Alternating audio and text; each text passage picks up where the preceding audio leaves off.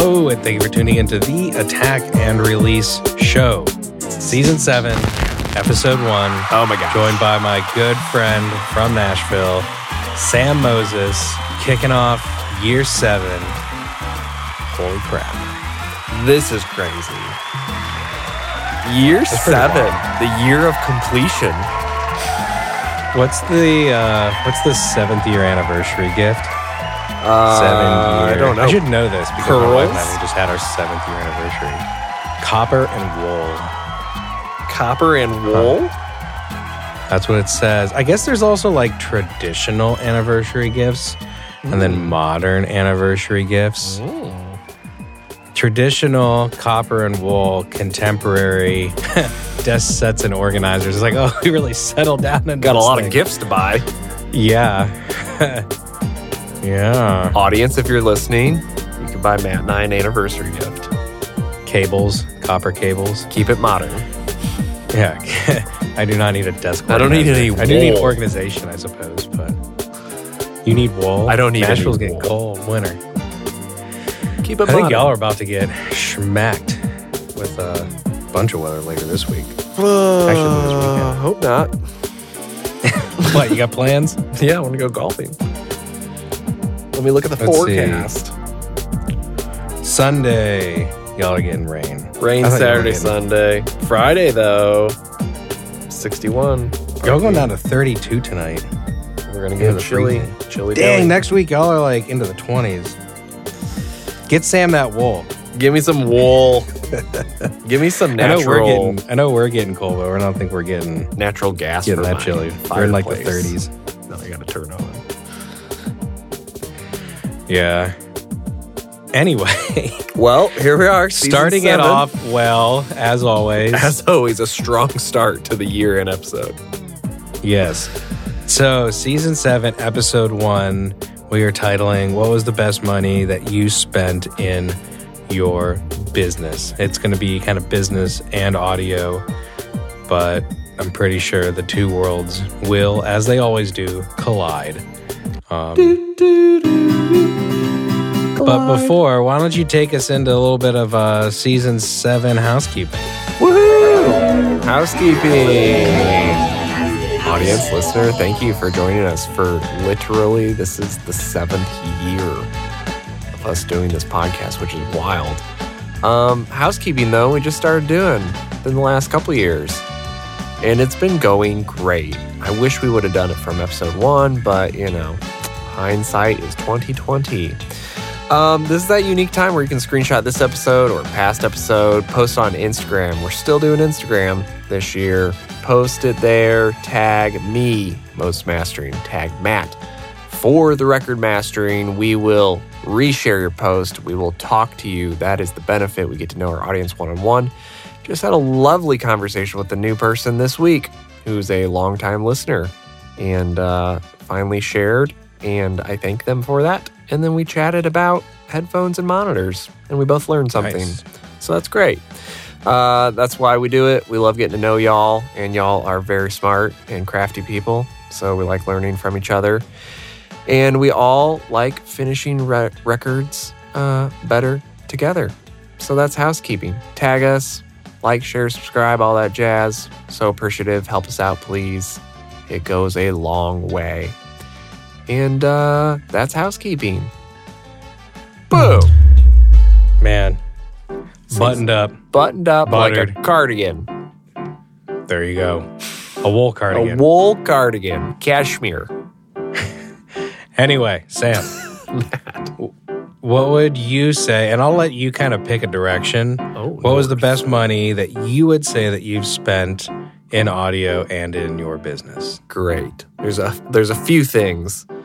But let's just start at the from a tangible thing.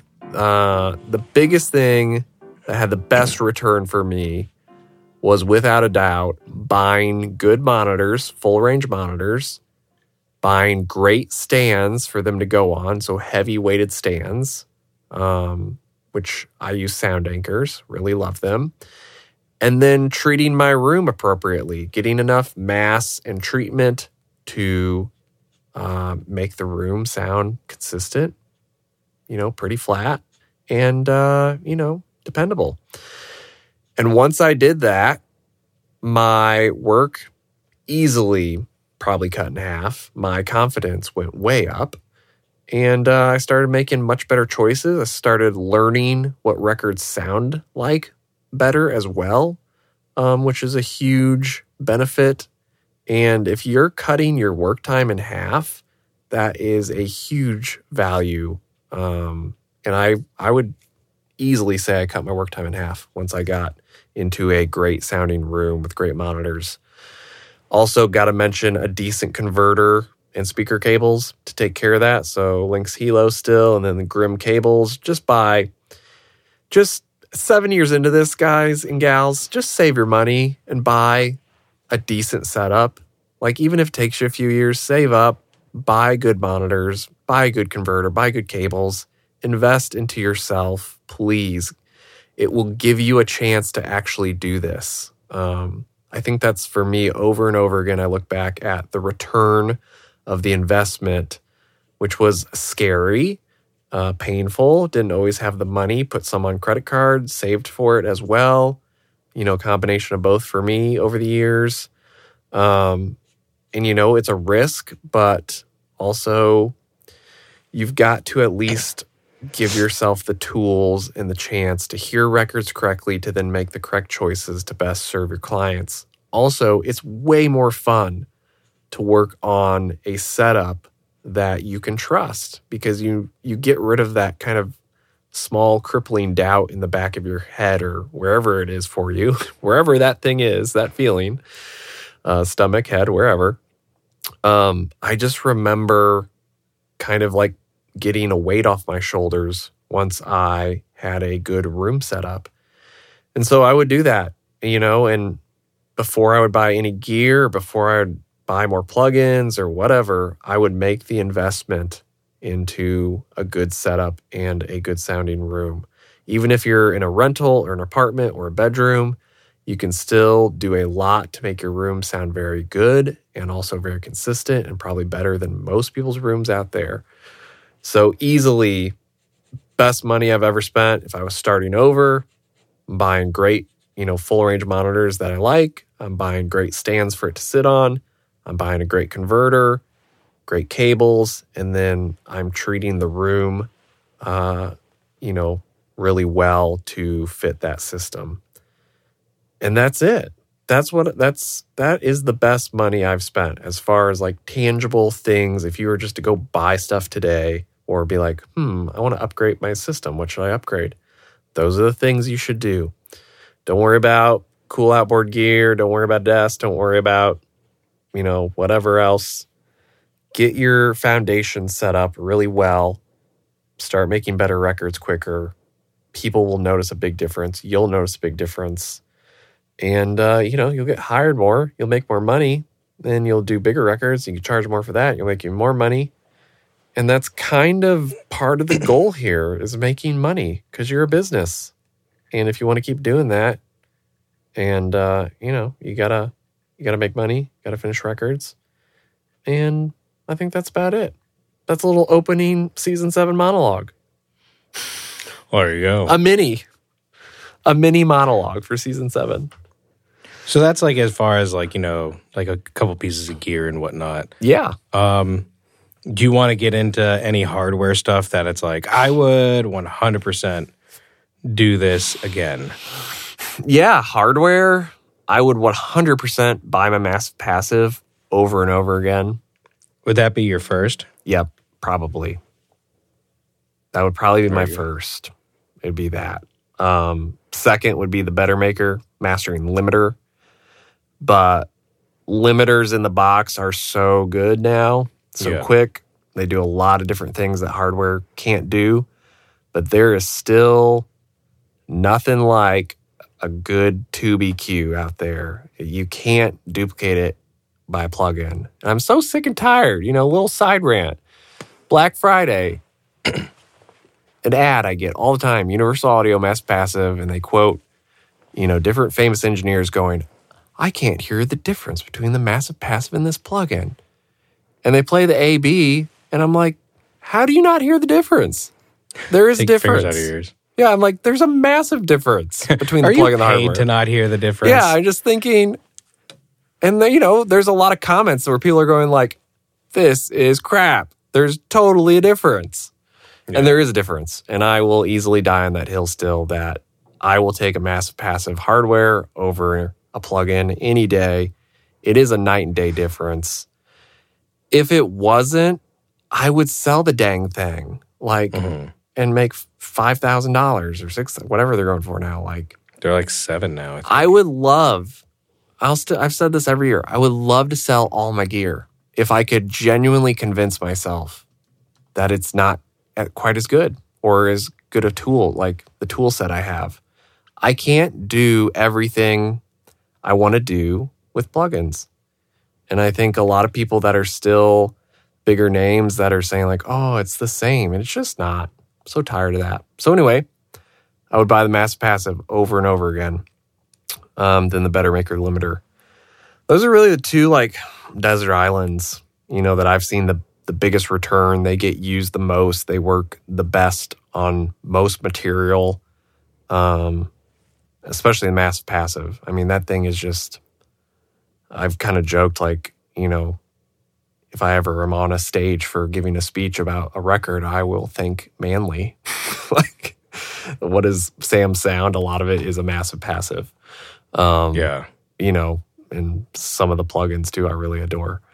But yeah, that's, if you're curious about the Massive Passive, rent one, demo one, buy one. I don't think you'll be disappointed. I think we've sold like 6 or 7 of them for sure to people in this community who have listened to this show for a long time. And we have had no one be like, oh, that was a waste of money. Yeah. The only response I've gotten is, oh my gosh, basically like, I wish I would have bought this sooner. So anyway, that's the hardware for sure. Be those 2 pieces of gear. Dude, I just looked up the new prices for the Massive Passive. The non-mastering version is $699. Oh my gosh. Like $7,000. The mastering version, where are you at?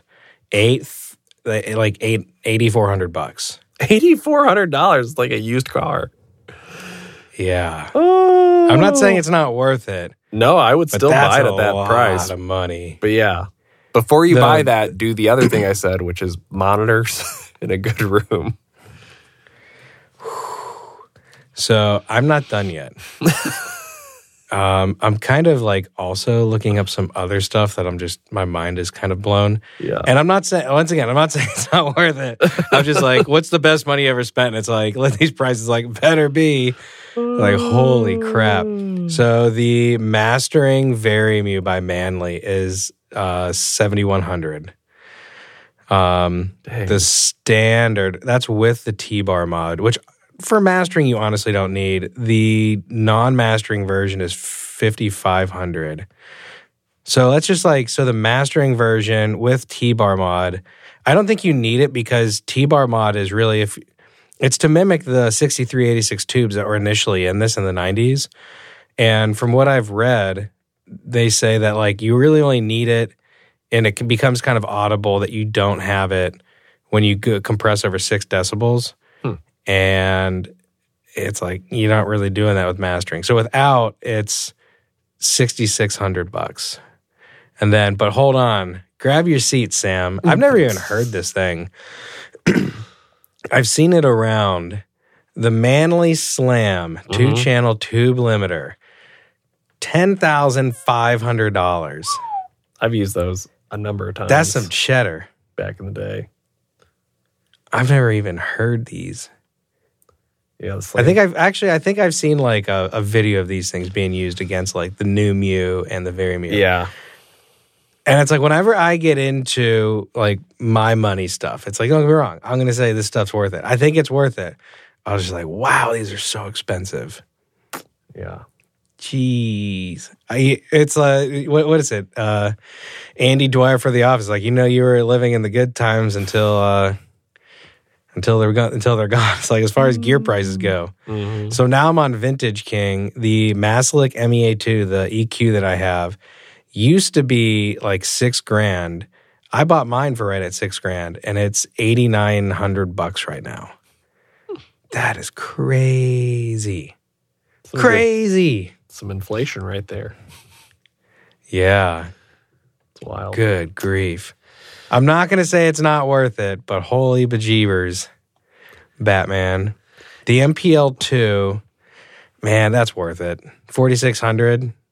That's a tall order, but that's worth it. You can find a lot of those used prices for pretty good. Maslick ages pretty well. Nice thing about Maslick is it has that switch on the back from 110 to 240, 220. So you just like set your input voltage. I believe all standard Manley gear. Ivana Manley, she said that she switched that stuff. It might just be the Massive Passive over to a switching power supply. And she has some neat videos, and she says she's kind of sat down with some pretty heavy-hitting mastering engineers, and they've kind of like demoed these things back and forth.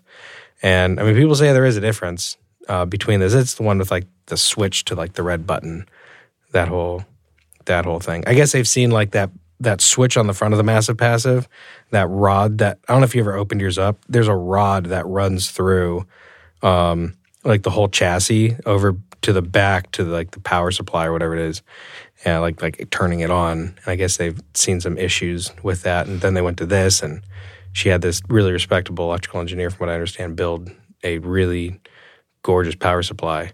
I'd love to do that. That's a steep price, but damn, they're worth it.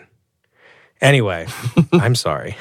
I was looking this up because you were like talking about prices, and I'm like, I don't know what these are anymore. And then I was shooketh. Anyway, let's get back to the episode. What about as far as like, I guess this is like a nod and homage to the gear episode we just did. What about like plugins that like you're like, this is like the best money that you've spent in business as far as like software? Software, I mean, if Logic would be number one. I've been making records in Logic for 14 plus years before I was in mastering. Logical. So, $200 on Logic. Definitely a high return. Like 200. I mean, I can't believe it's $200 for a DAW. Like the return that you can have from a DAW is crazy. Plugin wise, return R-Bass. It's so old, but R-Bass has saved me so many times. It is on so many records I work on that feel a bit thin, or if I just need to solidify the bottom end, R-Bass. If I could thank R-Bass, I would. So thank you, Waves, for making an incredible bass synthesizer, basically, harmonic creator. That's a huge one. I would buy over and over again, and I cannot live without. For a long time, and I still use it sometimes, but for like 3 or 4 years, Plugin Alliance XL limiter. That thing was on every record I did, and it still is awesome with the mid-side and the mid-side side chain and the harmonics, the XL, which is like the harmonics creator. There is something about that limiter. Oh, Biggie. What up, Biggie? Welcome to season 7. Yeah. He's like, what? There's something about that limiter that works so Y'all are well. still talking? Oh, yeah. He's like, good Lord, Dad. On like rock records, it just has an aggression to it that's really hard to beat. But I would buy that limiter over and over again. Tokyo Dawn's Gentleman Edition limiter. That's just like the last few years, but that gets used so much. Oxford Inflator and Oxford Limiter, but just for the enhance fader, not for the limiting. That thing's been with me. I had cracked versions of that. That thing, the Oxford Limiter, has been with me like for who knows, like how old am I? I'm 35. I've been using that thing since I was like 18. Like when it first came out. When I first got a MacBook going into college and bought that. saved up my money and bought that. My first MacBook. And, but yeah, that plugin, those have the highest returns for me as far as like sonic shaping. Probably R-Bass. What is the sound of Sam? It's R-Bass. Logic EQ, that too. But yeah, those are things I would buy over and over again. Well, there you go. There you go. From the horse's mouth. Nay. Nay. Let's switch it over to you, Matt. All right. Are we starting with gear? We're starting with gear. Let's do the same rundown that I just did. Or just in general, because I started with like speakers and stuff. Yeah, I mean, I would definitely say I've never really had a speaker situation that I didn't overly care for. Yeah. So I loved my ProAx. I still have them. I'll never get rid of them. That with like a Velodyne, and the Velodyne managed the crossover, and there was some like software that I had to buy like my first PC in 10 years. It was like I bought like a 11.0 laptop with like that little red tracker dot in the middle of it. Yeah. I think I bought it for like $70, $80 on eBay. And I installed the Velodyne software, which Velodyne's not even a company anymore that does acoustics that I know of. They like switched over to like autonomous vehicle systems. And so that was kind of interesting on the tail end of using that. And then that laptop legitimately disappeared. I don't know what happened to it. I have not been able to find it. But anyway, there was like a room correction thing in there, and essentially it like plotted out like its low end of what the sub was doing, and I was able to essentially like tell it, hey, I don't want you to do this in these frequency ranges. And I initially was on a KRK V12, and I sort of sold that to a guy across town. Didn't get money for it. And it was good, but like there's a difference when you get like a subwoofer that just like boom, as opposed to like doing something that is just like overly musical. Like there's a difference between like a subwoofer and just an average one and a musical subwoofer that is like genuinely intended and powered for musicality. And you can't describe it besides that. But that just added so much like visibility down into that low end that the ProAx just didn't offer, and that the KRK didn't offer. And so doing that, having that manage the crossover along with the room correction, I absolutely loved it. I used that for a while, and then I kept on upgrading amps. I think like the ProAx are rated for like 120 watts per channel, and I think I ended up going to like 300 or 400 watts per channel just to see like, can I like bump this headroom to like keep getting more out of these. And I think I've kind of stretched their usability, and I kind of got to a point where I was really skittish about like accidentally putting too loud of a signal through there because I was running so much essentially power to them. Now, don't get me wrong. It's like, am I using all 400 watts at like one time? No. It's like you're probably realistically using 15 to 20 watts, which would be surprising. And I'm not even using it to drive the low end. I'm using a 1500 watt subwoofer, which probably isn't using all 1500 watts. And so, but like the rest of that's kind of like headroom and we'll call it like bandwidth, that essentially is usability of like dimension and detail.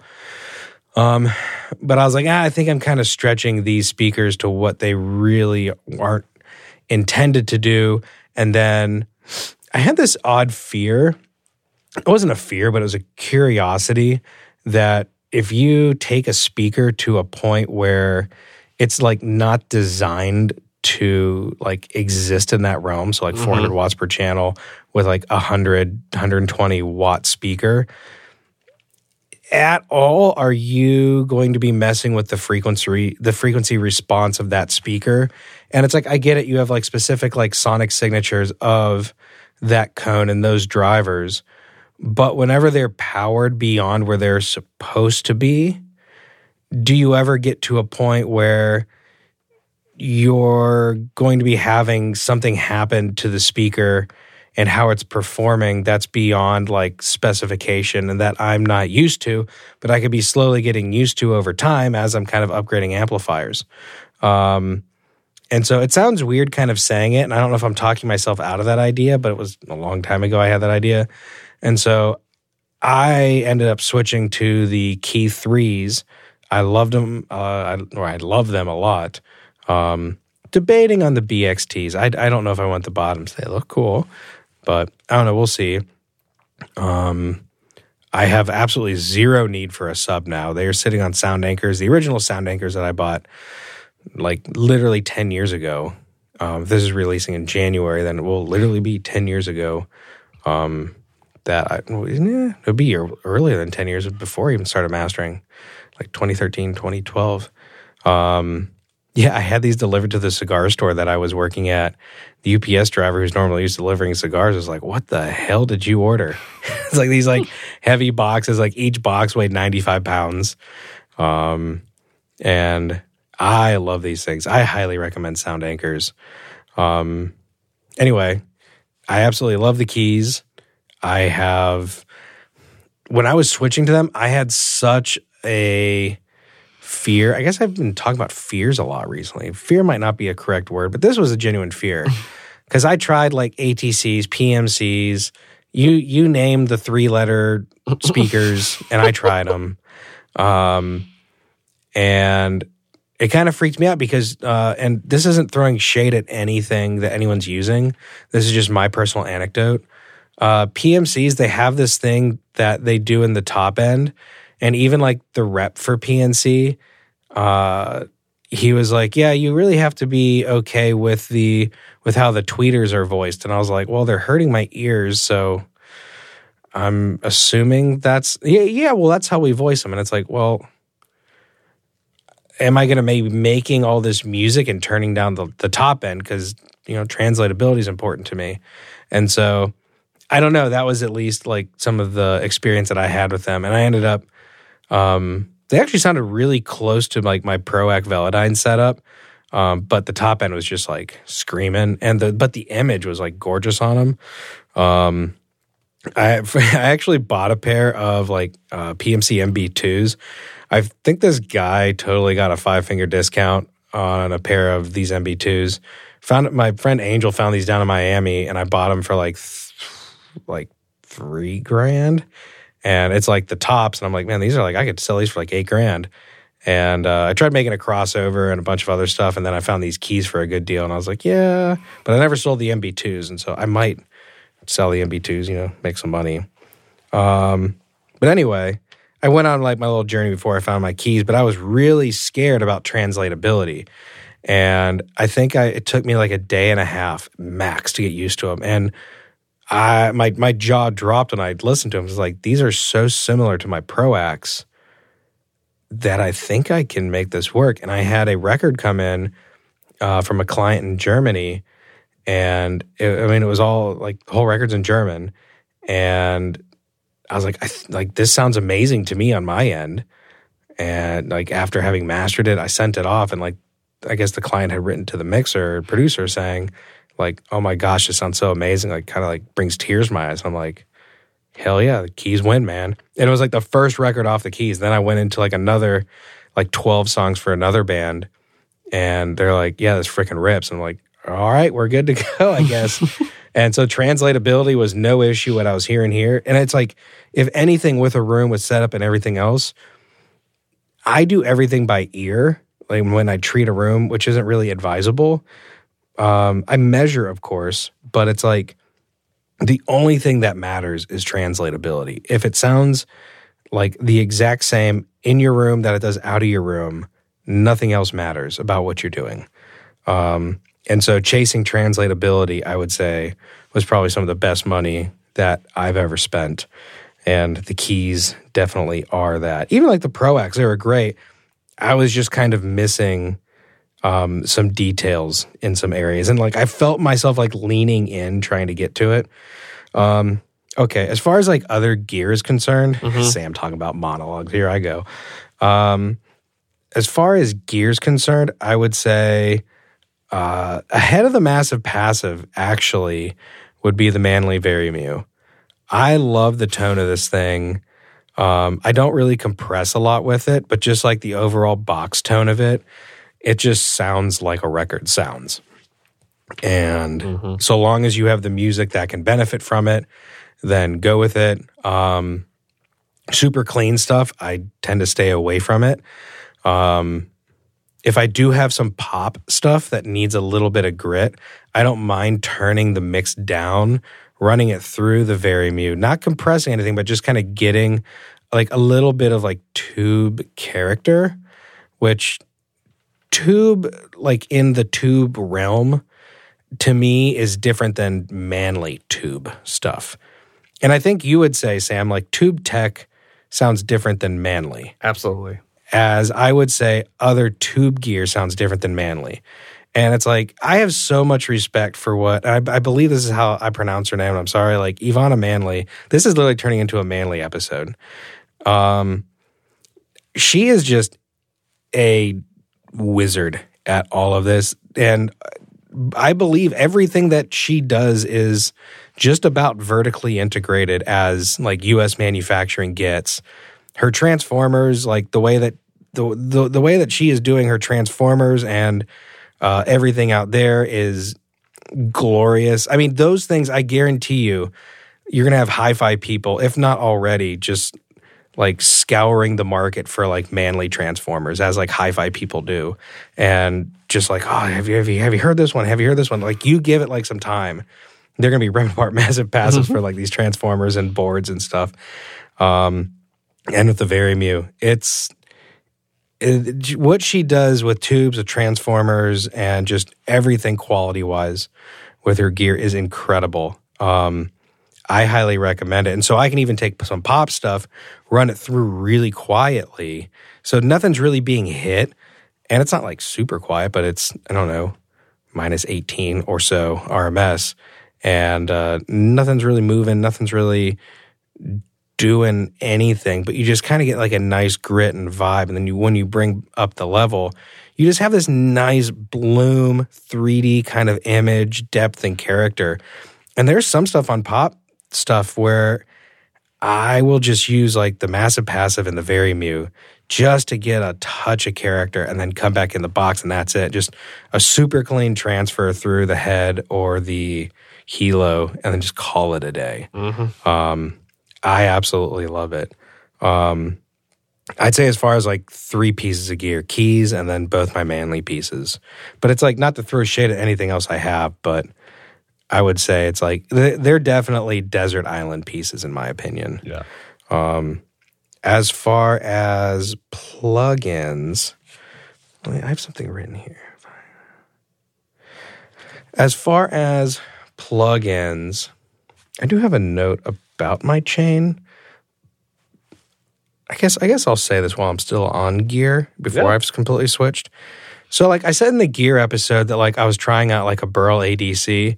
And in all honesty, it just really reinforced how much I love my current chain. And I'll probably end up selling it. I don't really think I'll hold on to it. I hold on to gear for random reasons. But this I think I will part with. It just wasn't appropriate for my chain. It's a gorgeous converter and like really clean when it needed to be and then really kind of like dug in other circumstances. I won't get into some of like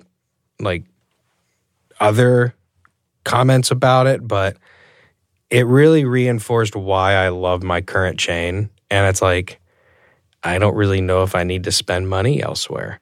Getting into plugins. I would say 120 million %. The UAD Ampex ATR 102. If anyone has heard me talk about anything plugins or anything else, I've always talked about this thing. It is just a cool, neat tape machine that if you need to add some movement or harmonic glory to some source. It's just an incredible piece of equipment. It's like the last piece I'm waiting for UAD to bring out on their Spark program before like I can literally be like, okay, by satellite, I can get it all figured out. I'm literally just like, I'll just wait for it all else to come out. But that's like the last one that's like, man, that's the one I need. Let's see. What else? I mean, that's the big one. I would say, hi, Biggie. That really, and the Oxford inflator.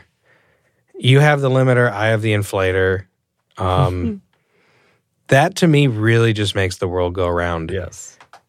And it just sets like a good master apart from a great master. And it's like, oh, it's missing something. Like you ever eat something, you're like, oh, it's kind of missing something. You throw some salt on it and you're like, salt is like a flavor enhancer. Yes. It's literally the salt of the mastering world. The Maldon salt.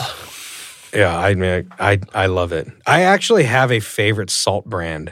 That's my favorite. It's like, Maldon. That's yours? Yeah. Mine is, there's this company out of Oregon. It's called Jacobson Salt Company. And it is like the most like flavor enhancing salt I've ever tried. And if you have like if you're like a foodie, I guess Sam, you're a foodie, I'm a foodie. It like the Oxford inflator is the salt of the mastering world. And I love it a lot. I mean, I can get into limiters and everything. I mean, I'm kind of like a dog, like chasing after a truck. It's like, you know, another truck comes along. When I'm chasing this truck, I'm gonna probably go over to the other truck. And yeah, it's like, so it's like, I like limiters right now, but it's like I could change at a moment's notice. Yeah. I would say that. Let's hop over to business wise. Samuel, what would you say the best money that you've spent in your business is? In my business, I mean, probably initially it would be books, which is so boring and like I feel like that's the most generic e-guru that's like when Instagram you have post. You know the people like they have the soundboard, and Yes. I think we've used this like soundbite before. But you said books, and everyone's like, Ah, books. Yeah, books. Book. I mean, it's true though. Books changed my mind, and more so, not changed my mind, but just like educated me on business because I did not understand business nor how money or wealth worked. And you need to understand all those things in order to have a business. Like, you need to learn how to create a business, then have the business. Then one of the tricky things is keeping the business running.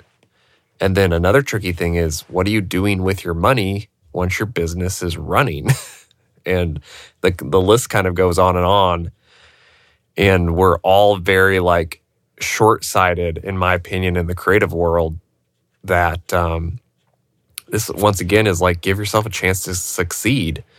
Like if you get some momentum going with clients and you get some money coming in and you're like, oh, this is like just kind of working. Like I do have some stuff going in. You have to figure out how to keep that going. And part of that is understanding how a business operates and, you know, how seasons come and go and how to think about your money and plan for next season and even next month and so forth with your business, because things are just always changing in the industry. You know, how I master now is not how I mastered when I started. And a lot of that doesn't even have to do with, in theory, skill level. Just like sonics have changed, gear has changed, plugins have changed, monitors have changed, the way people consume things have changed, people's desires have changed.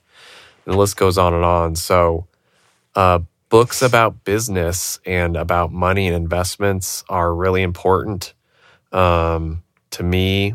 And some of the best books that I really enjoy, Atomic Habits. I've talked about it before. We even did a whole episode on Atomic Habits. I think that's the only. It was like a season one a few years episode. ago. Yeah.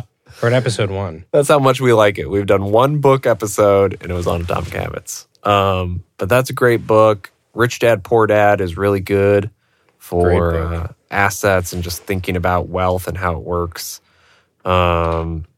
If you want like some real quick shot of, I'll say motivation, like anything Grant Cardone, 10X Rule, those books are so redundant and you can rip through it probably in like an hour. And it's Grant not is a wild human. Yeah, it's not necessarily like anything new, but you can just read that book and be like, all right, I understand. Like, I'm going to 10X myself by giving 10X effort. It's just work harder or work smarter, not harder, essentially. And or work harder at the things you're being smart at. So that's a really good book. But yeah, we have such easy access to books and audiobooks. Like Spotify just added audiobooks to premium subscribers. So I've been making my way through easily a top 10 book, which I was going to send you, Matt, because I just finished it. But the book called Same as Ever. And it's by the same author who wrote Psychology of Money, which I've talked about before, Morgan Housel. This is his brand new book, Same as Ever, A Guide to What Never Changes. And it is just so fascinating. It's just such a good overview of where we are as society and how things really never change and what to focus on from a kind of long-term perspective as far as like money goes, but just lifestyle and choices for your business. He breaks down a ton of different businesses and why they succeed and fail and cycles of business. And there's a ton of good stories. It's just really well written. And it's super fun to listen to. It sounds almost like a long format podcast, which I really enjoyed. So Same as Ever is the name of that book. Check it out. I have the Libby app, which works with my local library. I do go to my local library still. And I will check out books, but also I can get digital books for free. You can get all this for free probably at your local library and get digital books on your phone or Kindle or whatever you have. And you can, just search business and probably just read the top business books and you'll be way, way, way ahead. So I probably own like, I'm going to say only 30 business books, which is like a lot to read. And I feel like after you read 10 or 15 of them, you like kind of get the gist of it. You're like, okay, I think I understand. You have to make some money. You have to save. You have to plan, But, it doesn't take that long reading a business book. You can read through them in like 4 or 5 hours. It'd be a great goal for everybody to like read one book a month for the next year. And that will have a massive return. So books for me, and I am not a reader. I was not a reader, still not really even a reader. That doesn't mean I don't read consistently.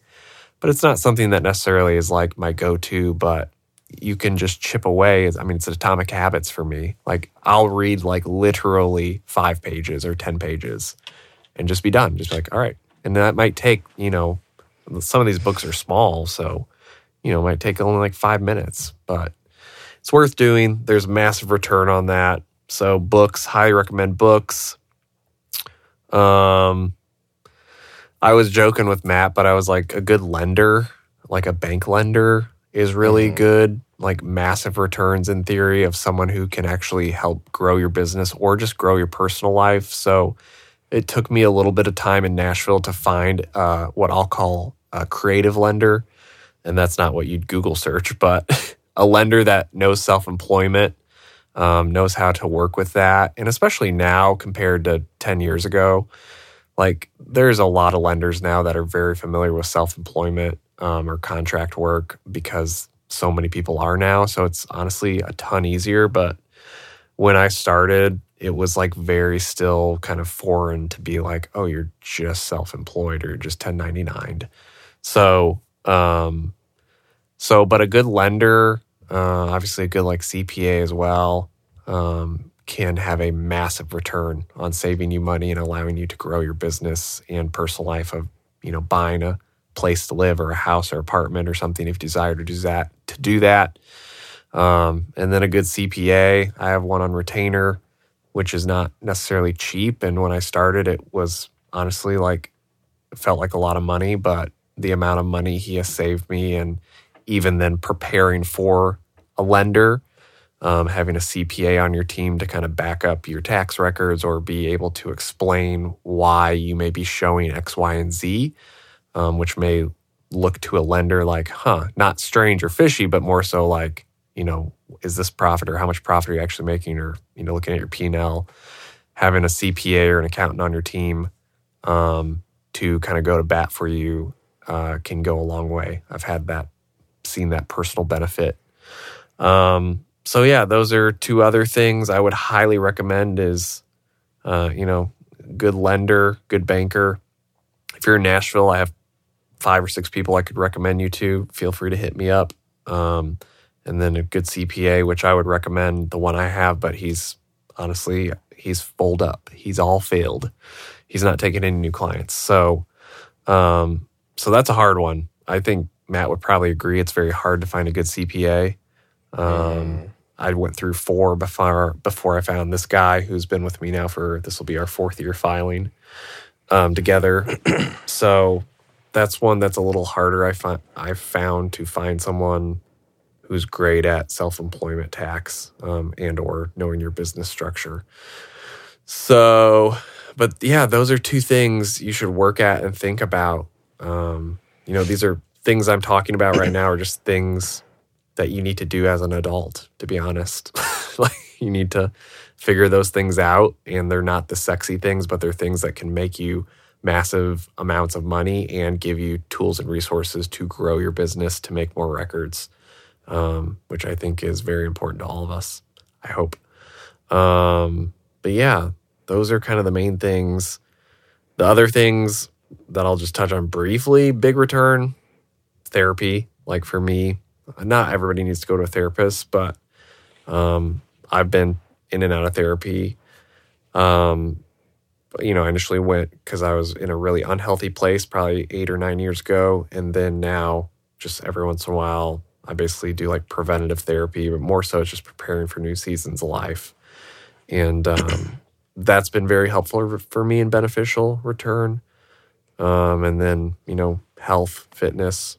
I hired a personal trainer a few years ago out of the car accident that I had, and got back into great shape. And then after 2 years, I'm just ended paying him every month because I'm equipped, and that was the goal for him, is to train me and equip me. So now I'm out on my own, but that has a massive return as well of feeling energized and having a healthy outlet of, fitness. And I'm not like a gym rat by any means, but there's a massive return on being active 3-4 times a week and keeping your body sharp, keeps your brain sharp. And I know for a fact that allows me to be super focused and fresh when I'm doing records. And that's a huge return. So everything really compounds on everything. Like everything I've mentioned, it's like circle back to Atomic Habits. Everything circles to Atomic Habits.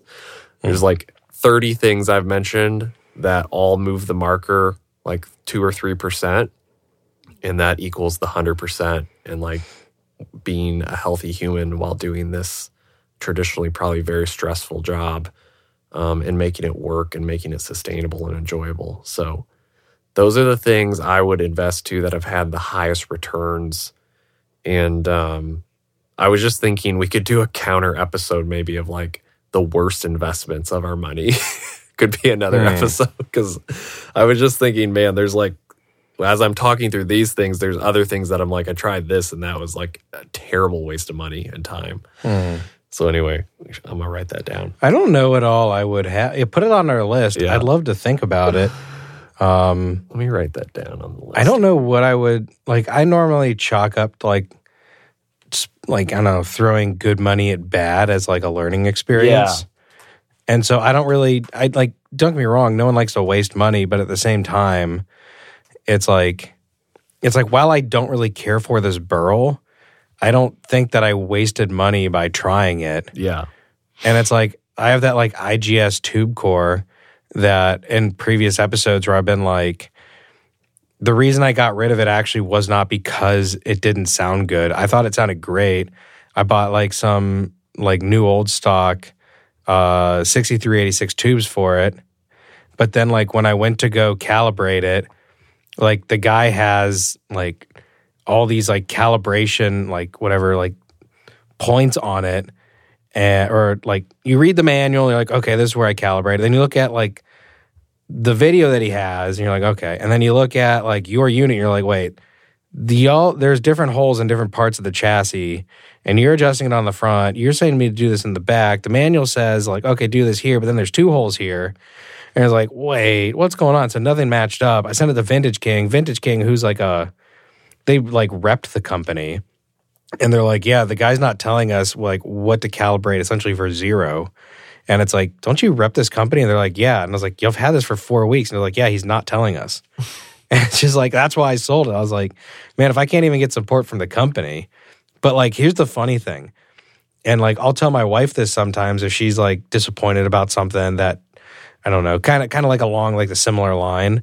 Like, I'll find myself being like, whoa, what's that piece of gear and reverb? And I'm like, oh, that's a tube core. But do you know what that psychologically means? That means that I would have had to go down that road regardless because of just how I'm wired. It's like, I find that piece of gear, you know, attractive to the eye. And I was like, and I have never since heard a piece of gear that does that. You can bring out the air in somebody, like in like a vocal from that, and it just like has this grit to it and this 3D image to it. Oh my gosh, it's gorgeous. But it's like the support for it is like, yeah, I couldn't keep it. But I wouldn't say it was a bad buy. Yeah. And so I don't know. It's like, it's kind of funny, like little mistakes you make as you like kind of do this more. It's like I bought that NIF Varimu and I loved it and it was cool. And like there's some features on it that like nobody talks about.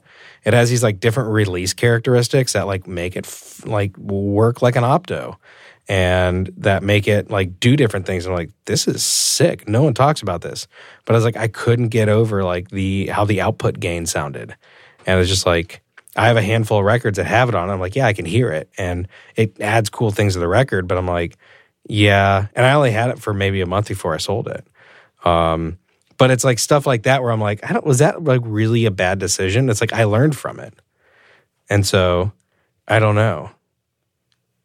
It'd be an interesting episode to ponder on. I'd have to think of like what were bad moves that I did. I don't know. I just changed episodes on you. This is what you did to me, Sam. Got you off track. Yeah, whatever. No, it's all good. It's all good. It wasn't bad moves. In all honesty, I could say it was the best money I ever spent. It's like I knew that was not the right fit for me. And so now we're back on track, Sam. That's great. I'm glad we're on track. Now we're back on track. It's the best money I ever spent. It's the no that leads you to the yes. That's what you always said, like it's true. in the beginning. That's my mantra.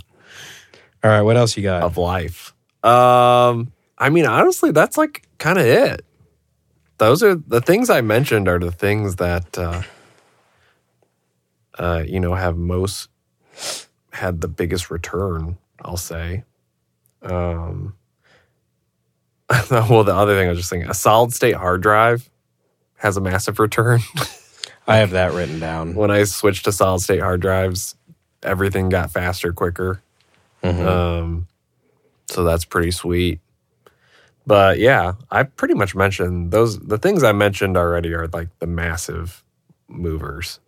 Yeah. So I would say I'm good to go for this one. Well, all right. So on to mine, I guess. Yeah. As far as business, my number one is actually my archival stuff. And man, I was complaining to you earlier today. I don't think I complain a lot to you. That's just my anecdote. Right. No, you don't. Within the past 4 months, like people, I don't know if you follow along or if you've listened to like the recent episode of like, it was like a clickbaity title of like, Don't Lose Everything. And it was about like file management. Man, every time we do an episode and I say what I do, I always change. This change needed to happen. I was like really big on Dropbox, and I loved it. But like there were some squirrely things, like it would always like send back like an MP3, and it would do its own conversion, and then it would like send like all these artifacts. And I need to warn clients about it, and I mean that's never a good image. And I was like, okay, maybe I'll just use it for archival from now on. And so I was like, okay, I'll just like archive on it. But like at the same time, I had done like Backblaze, and I have like an actual like archival bay here, and I'm storing everything on one of those OWC Thunder bays, all my live sessions currently, and then everything then goes to the archive. And then Dropbox started deciding to move around a bunch of my files randomly, or I'd go to make a folder and it'd be like, oh, sorry, we didn't make the folder. And then I go make the folder again, and now I have 2 folders. And I'd be like, what the hell's going on? Because like I would still deliver with Dropbox because it was great. I would just have everything spelled out really nice. And then I had a bunch of my film like scans, like 35 millimeter, stored on Dropbox just in like a personal folder. And I was trying to find something that I kind of was doing a project for my other company that I'd taken, like I'd shot in 35 millimeter. And I go to download it, and then I go to open the file, and it's like, cannot read this file. And I was like, what are you talking about? And so everything I'm finding out, just about every 35 millimeter shot I've taken that I've uploaded to Dropbox has been corrupted. And I was just like, if I didn't have the negatives in a scanner, I would be so darn mad. So I also have like stuff like super backed up. And so it's like right now I am completely devoid of Dropbox, and like I am just kind of moving away from it. And a couple of years ago, we had a guy from Samply reach out to us, and I was going through a lot of stuff. Sam was going through a lot of stuff, and we just didn't have the bandwidth to get back to him, and he wanted to do an episode with us. And I could totally reach out to him again, but it kind of put it in my ear, and I think Pierce Johnson told him about us, and he really liked us. And I'm sorry, Pierce, I never got back to him. But I essentially was turning people on to Samply because I thought it was a really neat service, and it seemed like it could solve some niches, whatever, some needs for other people. And so did that, and I kind of used them as a little bit of a test group to see if it would work for me. They loved it, and then I switched over, and I loved it, and I used it for delivery because you can deliver in like the full res, which is important to me because it's 9624 is what I work in. And I was like, sweet, and you can have the cool branding. I like that a lot. And then I would still deliver on Dropbox, but then Dropbox just kept on doing weirder and weirder stuff. It would like lose things, and I'm like not on a free plan. I'm paying for this thing.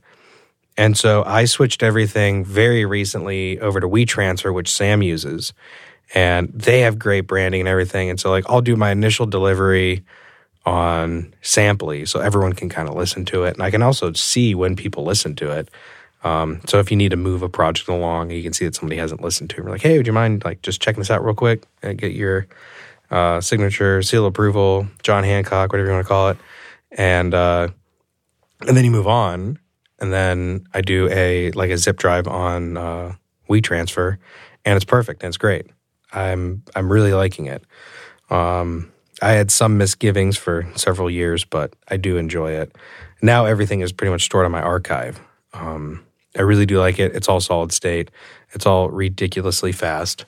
And if I were to add to it, I want to put a NAS at home, and essentially having some off-site storage. Like I still have Backblaze, but it's like, okay, well, yet another system that I don't have full control over. And so just to have like a NAS at home that it's, if I ever need to reach any project anywhere in the world, I can just tune into that NAS and download that. And so that is kind of important to me.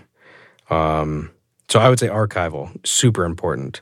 Plus, if somebody needs something, you're like, yeah, I have it right here. And I've had people come back to me years later and say, hey, do you, by any chance, like, we were going to have this, like, redone. By any chance, do you still have, like, the mix files? We just wanted to hear what the mixes sound like and whatever. It's like, yeah, sure, I don't care. It's like we contacted the mixer and they don't have the mix. I was like, yeah, I got it right here. Anyway, archival. I will say I have on my resolution that I said for last year at the Christmas episode, I said, I think I kind of want to get into like meditation a little bit. And I've told Sam a couple stories. I'll go down like a weird, anything I get into, I always like explore the weird oddity corners of things. And so I've gone down like some other weird paths with it, but like along like the main line, like I got like a little, what is it called? Like a Headspace app subscription. And I like it a lot. And it's kind of like helped me, like I've always had sleep problems. And so it kind of like helps you kind of like wind your body down. And it's wild just watching like how like the mind works. And I won't even pretend like I have the slightest iota of what this is about. But it's just kind of nice. And I've had some pretty stressful moments, I don't know, this year. To like, you go from like one meeting to another in my other job, and you need to like switch gears real quick, and maybe you have like 10 minutes, and it's just like going through breathing exercise and be like, okay, well, you get like a nice reset in the day. It's almost like you take a nap. It's been really neat. I'll also say, I don't think I've ever said this on the podcast. I've always felt, I think I've said this to you, Sam. I always feel like when I'm talking, in my mind, I kind of view it like connect the dots. It's like, okay, so you have like dots 1 through 30, and it's like 1, 2, 3, 4. And like my mouth, it still has to go 5, 6, 7, 8, 9. But my brain goes 1, 2, 3, 4, 26, 27, 28. And it's wild because I'll look back at my mouth that's still counting 8, 9, 10. I'll be like, what the heck are you doing back there? We're all the way up here. But then I'm like, wait, no, we never made the connection. And I'm doing all that while my mouth's still talking, but I'm thinking about something else. And I'll get through one of these podcasts, and I'll be like, how do you think that podcast was? And Sam's like, oh, man, I think it was great. I think it was the best one we've done yet. And he's like, what about you? And I was like, yeah, I think it was great. And then I'll be like, I guess I'll and then in my mind, I'm like, well, I guess I'll hear it when we get to it. And so my mind just moves so darn fast that it's honestly like these little practices and just like slowing down and everything. I actually had a really big problem coming out of the summer, and I told Sam, I was like, I just need to calm my brain down. It is not slowing down. And so I've kind of been doing this since the end of summer, and it's really been helping. Yeah, I don't know where it'll go, how long I'll do it for, but I'd say so far it's been some pretty helpful, it's given me some pretty helpful tools and practices on how to slow down and like, keep my brain where my mouth is, I suppose. I like that a lot. So, and then I would say the last one is a bit chummy, but it does get to another point to where I think I actually am now in life again. But I would say as far as the best business money, as far as mastering I have spent, would actually be on you, Sam. Oh, so wow. when I first, like, I had a bunch of friends who were using Sam for mastering 8 or so years ago. And I was like, who is this joker? And I go on mosesmastering.com, and I was like, oh, you offer like mentorships, and this is what you do. And I probably spent like 3 or 4 months being like, nah, I don't want to fill out this form. I don't want to do any of this. And then I finally did, and I reached out to Sam, and we put something together. And I'd been mastering for a few years prior to that. And I didn't really need help as far as like musicality and understanding like how I wanted to master stuff was concerned. But I really wanted to be like a better like steward for my clients and whatnot. And like as I grew, I felt it was like a place that I was kind of lacking. And so that 6 months essentially morphed into like a really like one, like you were probably one of my best closest friends. And I mean, it also selfishly, I remember saying like the October that mentorship ended, how much I had missed doing a podcast, which I had in my cigar store. Mm-hmm. I had a few episodes that we put out on YouTube very early on. I do not recommend looking it up. I'm not going to tell you the name. But I missed having done that. I just kind of felt like a calling, like or a yearning, whatever you want to call it, that like I wanted to do that again. And I said, man, I love these talks we have every Wednesday. By any chance, would you want to start a podcast? And we can just take these talks And it's a very universal information, whether it's business or audio or whatever. And kind of expand on that. And yeah, you said, yeah, sure, I'll sign up for a couple episodes. And was it like January 13th, 2000, whatever, 7 years ago was. Mm-hmm. And yeah, I had the first episode come out. And I mean, we're getting really good feedback about it. And now we're starting like season 7, episode 1. So that's really exciting. Aww. So I would say that is probably the best business money I've ever spent. My goodness. And so what's the takeaway on that is I think probably some of the best resource that you could have as far as business is concerned is mentorship. Yeah. And somebody who has been there and somebody who's, kind of been through the trenches and can really walk you through certain things so that you can, whether it's deliver a professional product, whether it's handle certain situations in a professional way or maybe a more level-headed way. You're getting feedback. You don't know really how to deal with it as far as revisions. And someone's like, no, this is actually a good thing because they just told you what to do in order to finish the project. And then you can move on. You don't need to get emotional because this isn't an emotional kind of thing. And so having a mentorship essentially is a pretty interesting, fun, enjoyable thing that I think everybody should do. And like me personally, I feel like I'm at a point in my life again where it's like, I think I need to go and, find somebody who's got some years behind them and a lot more road behind them than me that can really, that we can kind of speak into each other's life, I suppose. And so I'm definitely in search of that. I think that's going to probably be like a resolution for 2024 is to kind of seek mentorship. And Sam, not that you're not a mentor, but I appreciate your friendship. And I fully understand what you're saying. I loved that whole season. And yeah, you're the best friend I ever paid for is what I'm trying to say. Yeah, that's sweet. So that's all I got. This is actually the first thing I wrote down, and I'm like, I'm going to make Sam blush. I'm going to do it. At the end of the episode. I'm completely blushed, and I accept the kind words. Thank you for saying that. It means a lot. You should. You're a good mentor. Thank you. I do appreciate that. So, on that note, I have nothing else. That was my last point. Great. Do you have anything else? No, I'm good to go. I got to cook some dinner. I got this Traeger notification. I always sound like I'm like I'm making this up. I'm literally like a few, I don't know. Let me pull up my phone. Let's see. 46 minutes ago, Happy Grillmore, that's my grill, is done preheating. I know Brittany bought flank steak. We're going to do a little chimichurri. And get you a grill your significant other can toy around on and go home to some smoked deliciousness. Mm-hmm. And anyway, mouth's watering over here. Anyway, I guess I will wrap up season 7, episode 1. So if you've made it this far, thank you.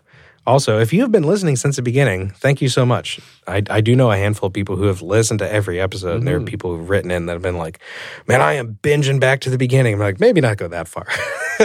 I don't really know about the advice that I was given back then. I think I just wanted to talk and I just wanted to hang out with Sam some more. So you don't need to go back that far. But anyway, thank you very much for however long you've been listening to this. If you hear the beat queuing up in the background, that was made by Sam. He does an amazing job. He literally has made 6 full seasons worth, now on to 7, of music. Every single beat is unique and it is custom tailor-made to this exact episode. And so if you wouldn't mind just saying thank you, if you think the podcast sounds awesome, just say thank you. And if nothing else, it would be an extension of gratitude from me to him if you would just say thank you. If you need a mastering engineer, Sam can be found at Moses Mastering. I can be found at For the Record Mastering. And if you wouldn't mind just taking a screenshot of this moment and posting it on Instagram or wherever you share things. That would be cool. Leave us some likes, comments, stars. I think we have like 94 or 96 reviews on Apple. If you wouldn't mind being one of the few that take us over to 100, that would be sick. I'd appreciate it. Even if just stars or just being like, man, I've been listening to these guys forever. Thank you. And that's all I want. Or you can just be like, man, these guys are full of it. That'd be cool too. I just want to get over 100. Let's see what else we got. I think that might be it. Sam, you have anything left for the people? No, I'm good to go. Cool. Morning, afternoon, evening, whatever y'all are having, have a darn good one.